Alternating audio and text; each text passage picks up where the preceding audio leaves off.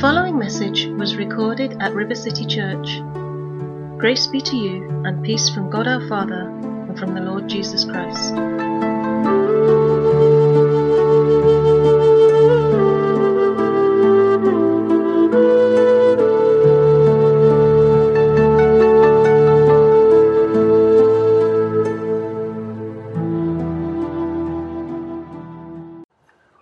Well, good morning. Last week we saw that the picture of the Father we all carry in our hearts, who we believe Him to be, is the very foundation, the root from which our lives grow. When that picture is wrong, someone can think of themselves as a passionate believer in God, and yet in truth not know the heart of the Father at all. Believing in God, and yet not knowing Him is a big problem. This is why we have been given the Holy Spirit. He is the one who can reveal the mind of God to men and women, so that we may know Him, and there is nothing greater than knowing God. The Apostle Paul said that he counted everything else as loss compared to knowing Christ Jesus. The Holy Spirit is given because God wants us to know Him. In fact, Jesus defined eternal life in terms of knowing Him and the Father. In His prayer recorded in John 17, Jesus made this statement to the Father: "This is eternal life, that they may know you, the only true God, and Jesus Christ whom you have sent." Now, in Ireland, with even all the social changes that have taken place in recent years and the falling away from traditional religious observance, still I would think that most people, if you asked them, "Do you believe in God?" would still answer yes. And what people commonly mean by that is that they believe in His existence. But as we saw last week, if you ask them, "Do you know Him?" they tend to go a bit quiet. You see, we were brought up to talk about believing in God, but we never really talked about knowing Him.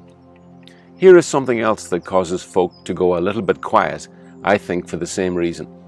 Have you ever noticed that you can be at a social gathering of friends, and if the subject of God comes up, people will be pretty free about their opinion. But if you mention the name of Jesus and start to talk about Him, it quickly gets a lot quieter.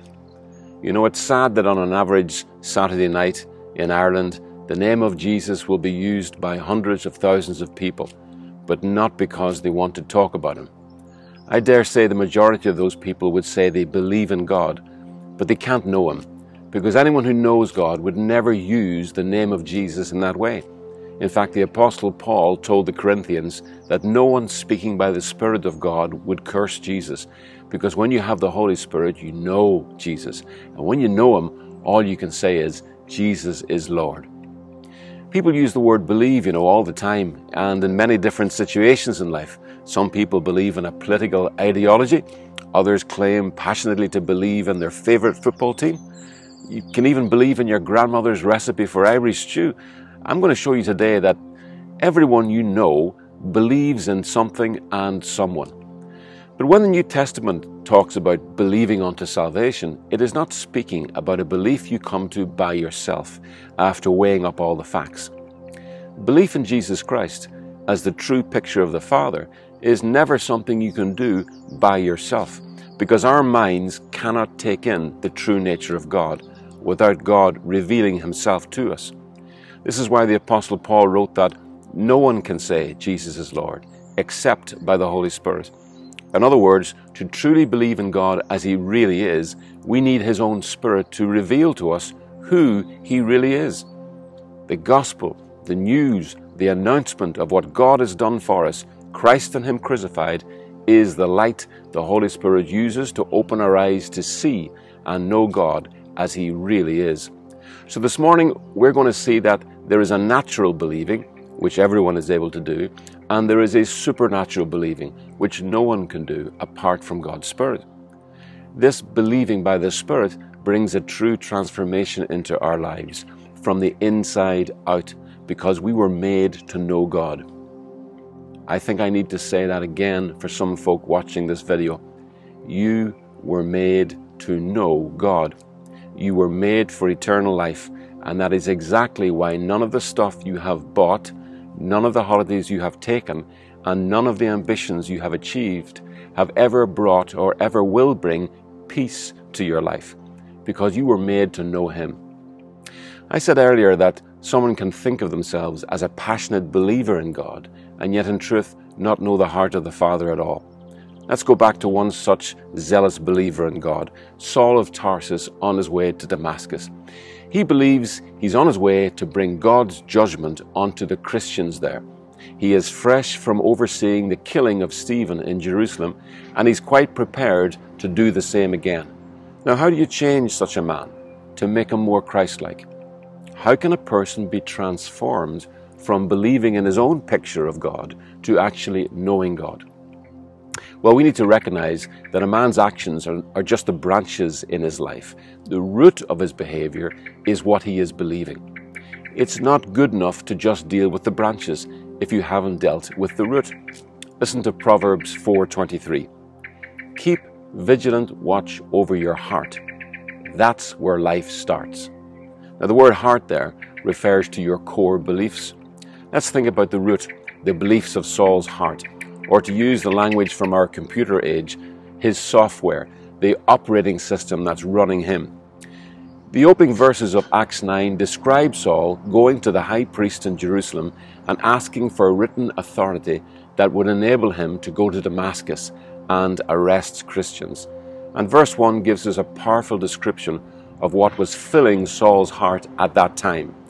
It says this: "Meanwhile, Saul was still breathing out murderous threats against the Lord's disciples." Now, when you look up the original Greek word that is translated breathing out or breathing, it is the word empneo, and it actually means to inhale, to breathe in. Saul was only breathing out what he was breathing in. The spirit, the belief that was feeding him, driving him, animating him. Now, that's the same for all people. Your life right now is the physical manifestation of what you are believing, what you have been breathing in. Now, to a certain extent, you can trim back or cover up some behavior you're not proud of, but there is no man-made tool that is sharp enough to trim behavior right back to its root, because the root of your life is the spirit, the belief that you are breathing in. Now, you could say that in this life, there are two spirits we can be breathing in: the spirit of the world or the spirit that comes from God. The spirit of the world is the belief that all there is to life is what my natural senses tell me there is. And my natural senses, what I'm seeing and hearing and feeling, is that God doesn't appear to have given me anything. So I am left believing in myself. But listen to what the Apostle Paul writes about these two spirits in 1 Corinthians 2:11 and 12. "The thoughts of God no one knows except the Spirit of God. Now we have received not the spirit of the world, but the Spirit who is from God, so that we may know the things freely given to us by God." So we're talking this morning about believing being like breathing in, and there are two spirits or breaths we can breathe in. The breath of this world, which leaves you believing in yourself because you feel you have been left in this world by yourself, or the breath of God, His Spirit, which leaves you believing that He is with you, and so you don't have to save yourself. You know, all the time you have been listening to this message, you have been breathing, but you are not consciously doing it. You are not having to take a decision for each breath. Your lungs breathe because they can't help it. Your heart believes for the same reason. It can't help it. It cannot do otherwise because you were made for believing. Do you know that means that there's no such thing as an unbeliever in the sense of someone who believes nothing? We were all made, created to believe, because we were made for the truth, for Him who is, that we may believe in Him who is. So have our lives formed by Him in whom we believe, He who is the truth about everything. Let me say that in a different way. We were made to breathe in the breath of God, to inhale what God knows, so that what God knows becomes what we know, and that knowing, His life in us, becomes our lives. And we go into this world breathing out His life into this world, for we can all only breathe out what we have breathed in. In Genesis, we see a picture. We see God breathing His breath into Adam, but later Adam breathed in the lie of Satan, that I can find life apart from God. And in breathing that in, that apart from God life became his life. But after his resurrection, Jesus appeared to his disciples, and the Apostle John says he did a remarkable thing. Jesus breathed on his disciples and said, "Receive the Holy Spirit," the pneuma, the breath of God. To go back to our computer language, we could say he was rebooting their software. He was installing in them a download of the knowledge of God so that they would know what God knows and begin to breathe that out. Why? So that they could go out into the world and breathe out the breath of God, the knowledge of God into people. In fact, John says that just before Jesus breathed on his disciples, he said these words, "Peace be with you. As the Father has sent me, I also send you." And immediately he breathed on them. He was literally breathing into them peace. Now, what does that mean? Well, the Greek word translated there as peace is eirene. It literally means to set at one again. To breathe in the knowledge of what God knows about us is to be restored to the life God always intended for us, a life of being at one with Him, of living knowing that no matter what happens to you, nothing can now separate you from Him. What that knowing imparts into someone's life is such a security, such a peace, that they no longer feel they have to save themselves.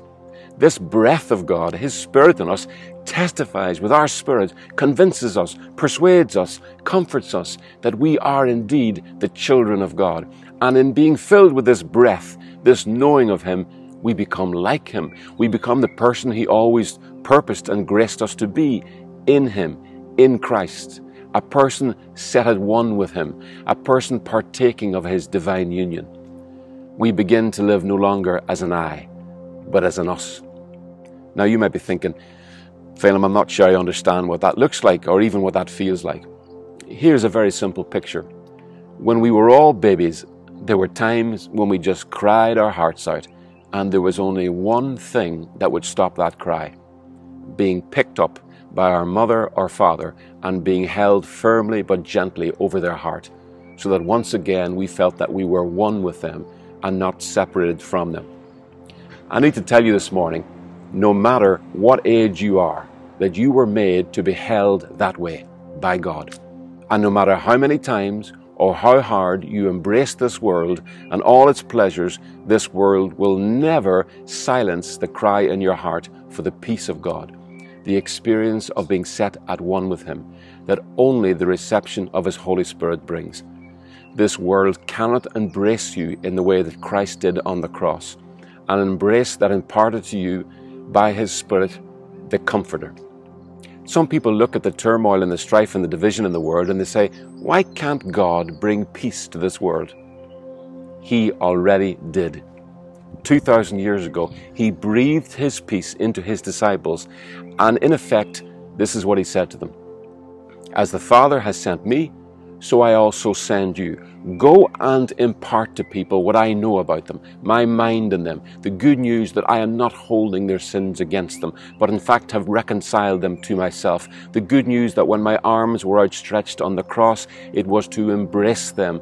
For as you breathe out on them the truth of my Father's heart for them, they will experience me taking hold of them, embracing them to myself, and then they too can live the lives of people set at one with God. But if you don't tell them what I know about them, if you don't preach the gospel, if you don't breathe my breath in them, then they will remain only breathing in the breath of Adam, what he believed in, the apart from God life. So we're talking this morning about believing. And I am saying that the believing the Holy Spirit brings about is an inbreathing, a knowing of, a personal experience of the love, the embrace of the Father. I said earlier that there's nothing and no one in this world that you can embrace or that can embrace you that will bring peace into your life, the experience of being set at one that only being embraced by God brings. When the Holy Spirit ministers this peace to us, Paul gives an interesting description of the response of our hearts. He says we cry, Abba, Daddy. I think that points to a fundamental need we all carry within us, and it is not to know a book or a doctrine, but to know a person. The Apostle Paul did not write, I know what I have believed. He wrote, I know whom I have believed. At the root of Paul's life was a truth he believed in, and that truth wasn't a philosophy or a religion, but a person who is Christ. When you think about it, as children, the most fundamental, the first truth we believed in were not intellectual propositions or philosophies or religious doctrine, but people, our parents. Their presence in our lives, the way they were with us, imparted to us the truth that we believed about our own worth and identity, that formed us into the people we became and informed all our decisions and actions. I dare say that there are many of us who would claim to believe much great doctrine, yet find that even after all these years, our hearts still more operate by what we breathed in during our formative years as children, the way people were with us, and what that imparted to us about our worth. It's amazing how much damage to the gospel has been done by insecure preachers who had a distant relationship with their own authoritarian fathers and now breathe out that cold, distant spirit into the lives of their congregations. A highly intelligent man or woman may live all their lives feeling stupid because of an encounter imprinted in their hearts with their father or mother who called them stupid, who breathed over them and they believed it. Our hearts were made for believing, and they continually believe, just as our lungs continually breathe. The writer G.K. Chesterton once famously said, when a man stops believing in God, he doesn't start believing in nothing, he starts believing in anything. And it's so true. Just look at what happens when someone refuses to believe that God created the universe. They believe almost anything else, no matter how far-fetched. One of the most famous scientists in history, who discovered DNA, knew it was simply impossible for life to have emerged on Earth unaided. And so, he finished up his days believing that the only explanation must be that aliens brought life to Earth. There is no one who believes nothing. If you're not a believer in Christ, in God's view of what is true, the reason for that is not that you do not believe in anything, but rather that you have already believed in something else or someone else. You're only breathing out what has been breathed into you by someone else. So we're saying this morning that there is no such thing as an unbeliever in the sense of someone who believes nothing. By the age of 7, every person already has a basic theology, a belief about God, His existence or otherwise, which has been formed by their encounters with others, primarily their parents and the world around them that is breathed over them. Everyone is believing something about what is, about what their natural senses are telling them is. Our whole lives are rooted in what we believe is true. And in fact, Proverbs 4:23 tells us that these beliefs, what our hearts are believing, borders our lives. None of us can live beyond the borders of what we have believed. So if you want to live a different life, don't look to that new car or new house or new job or new partner to deal with the fears or anxieties that rule your life. What you need is a new heart, new truth to live by. And the only truth that history shows, imparts, breathes into people, the most beautiful, generous, fearless, selfless life, is an encounter with the truth, who is Jesus Christ. The Holy Spirit is the one who ministers such encounters. The Lord's answer to Saul of Tarsus on his way to Damascus, breathing in and breathing out hate, wasn't to give him a book. He already had the right book. He was just reading it with the wrong belief in his heart, the wrong picture of the Father. He didn't need another book. He needed an encounter with the author of the book, Jesus. No one comes to the Father as the Father truly is without an encounter with Jesus, who is the Father as He truly is.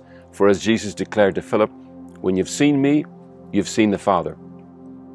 The encounter with Christ that breathes into someone, that births into their heart the truth of who God the Father is, from which grows the life of Christ, can only happen by the breath of God, His Holy Spirit. Remember we said in previous weeks that the Holy Spirit is the one who enables us to believe by testifying to our hearts that we are God's children. He is described as pouring into our hearts the love of God, a love that convinces us we are God's children and causes us to cry out to God, to look to Him as our Abba, literally our Daddy. That's why the New Testament describes salvation as the gift of God, not something that can be achieved by any amount of religious works, so that no man can boast. The grace of God that saves us is His very Spirit, His very breath. Men are not saved by a book, but by an encounter with Christ, breathed into them by the Holy Spirit. Now, like Saul, every person can only breathe out what they have breathed in. If people are birthed into a new belief by an encounter with the breath of God's Spirit, can you see how important it is that they meet people who are breathing out God's Spirit? No wonder then that Paul told the Ephesians to be being filled with the Holy Spirit. Believer, keep breathing in the breath of God. Keep the focus of your life, the enormity of who Christ is and what He has done for you. Let your heart, your believing, abide, remain there, and you shall bear much fruit, just as a tree bears much fruit when its roots are by a stream, a constant source of life. What does it look like for a Christian to be breathing in the breath of God? I think it looks like someone who has not lost their first love, but is living overwhelmed by the grace of God, living in a constant state of awareness of His grace and mercy lavished on them, for they are aware of His presence with them. What could be greater than that? It looks like someone knowing that God has taken hold of them and is not letting go of them, and that experience brings such a peace to the human soul, a peace that draws us out of self-consciousness and into God consciousness. You know, the Bible has a name for that lack of self-consciousness in someone. It is called boldness. And it is said that the religious authorities who tried to intimidate the early church into staying silent about Jesus were amazed at the boldness of these fishermen from Galilee who had no formal education, and they took note that they had been with Jesus. Well, what they didn't realize is that the source of that great boldness and courage in the disciples was not just that they had been with Jesus, but that those disciples knew by the inbreathing of the Holy Spirit that Jesus was still with them. For they knew by the Spirit that they had been set at one with Him. They carried what He had breathed into them, His eirene, His peace, and the effect of that was a supernatural knowing that wherever they went, He went.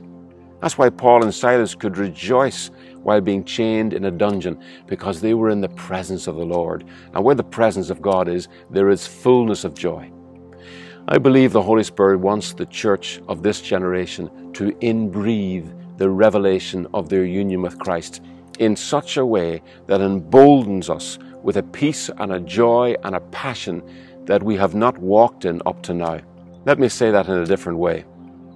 In this season we're in, everything that has kept us so busy for so long has been brought to a stop. God is not the one who has come to kill, steal, and destroy lives. He is the restorer of lives, the one who turns to the good for the church what the enemy meant for our destruction. So what is He saying to the church across the world right now? Are you ready for this? Then let all those who have ears to hear what the Spirit is saying to the church at this moment in history, when all our doing has been brought to a stop. Church, catch your breath. Now that you have stopped, catch your breath. And the breath I made you to catch and to carry is my breath, what I know. For to breathe in what I know is to know that I have set you at one with me. It is to know peace and be a breather of peace. To carry my breath is to know that I am in you and you are in me.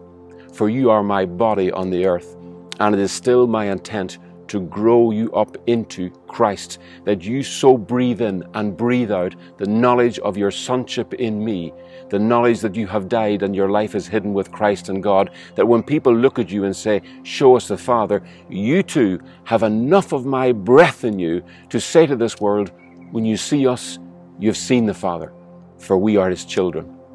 When you touch us, you touch Christ, for our lives are in communion with His. Does that sound too extraordinary a thing to say? Perhaps you think that the only time you might be able to say such a thing would be in heaven one day after a lifetime of Christian service. What if I told you that the Apostle Paul led a life of such breathing in and breathing out the breath of God, of such knowing of God, precisely because knowing this wasn't where he finished. It was where he began.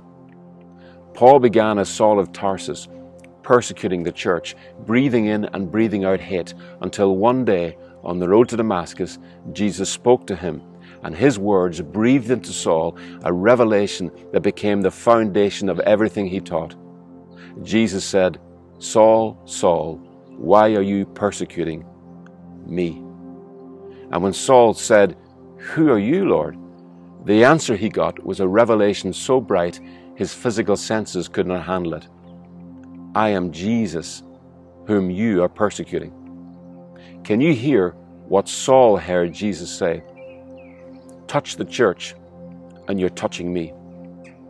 Church, in Christ, we are an entirely new creation. Our old life, that separated from God life, passed away, and the Holy Spirit has been saying to the church for 2,000 years, "Behold, see, all things are new." But the Martha church has been so busy in the kitchen, continually trying to cook up something for God, that she has been missing out on what has been given to her, His presence. I think what Martha said to Jesus on that day is very significant, because it revealed what was in her heart, what she was believing. She said in effect, "Lord, I have been left to serve alone." Believer, church, before you begin crying out to God about being left alone, you may want to stop long enough to take a deep breath. For when you start to breathe in the knowledge that God's Spirit is breathing out, you will find that you have never been left alone. For you will have breathed in the peace of God, the irene, the being set at one. Believer, church, we were never left alone. It's just that we're short of breath. It's time to catch our breath, the breath of the communion of God. And as Jesus pointed out to Martha, we do that by doing exactly what Mary did. We take our seat with Christ, close enough to breathe in what He is breathing out, because this generation needs more than buildings full of people. They need people full of the breath of God. So let me breathe on you a declaration of truth. For if you're listening to this message today and it is witnessing with your soul, then the Lord is blessing you and keeping you. The Lord's face is shining on you, and He is being gracious to you. The Lord's face is toward you, and He is giving you His peace. He fills us with His peace, that we may go out and breathe out His peace into this generation through the preaching of the gospel, the message and the ministry of reconciliation. And as we are seen in this world to be His peacemakers, how blessed are such peacemakers, for they can only be called the children of God. God bless you.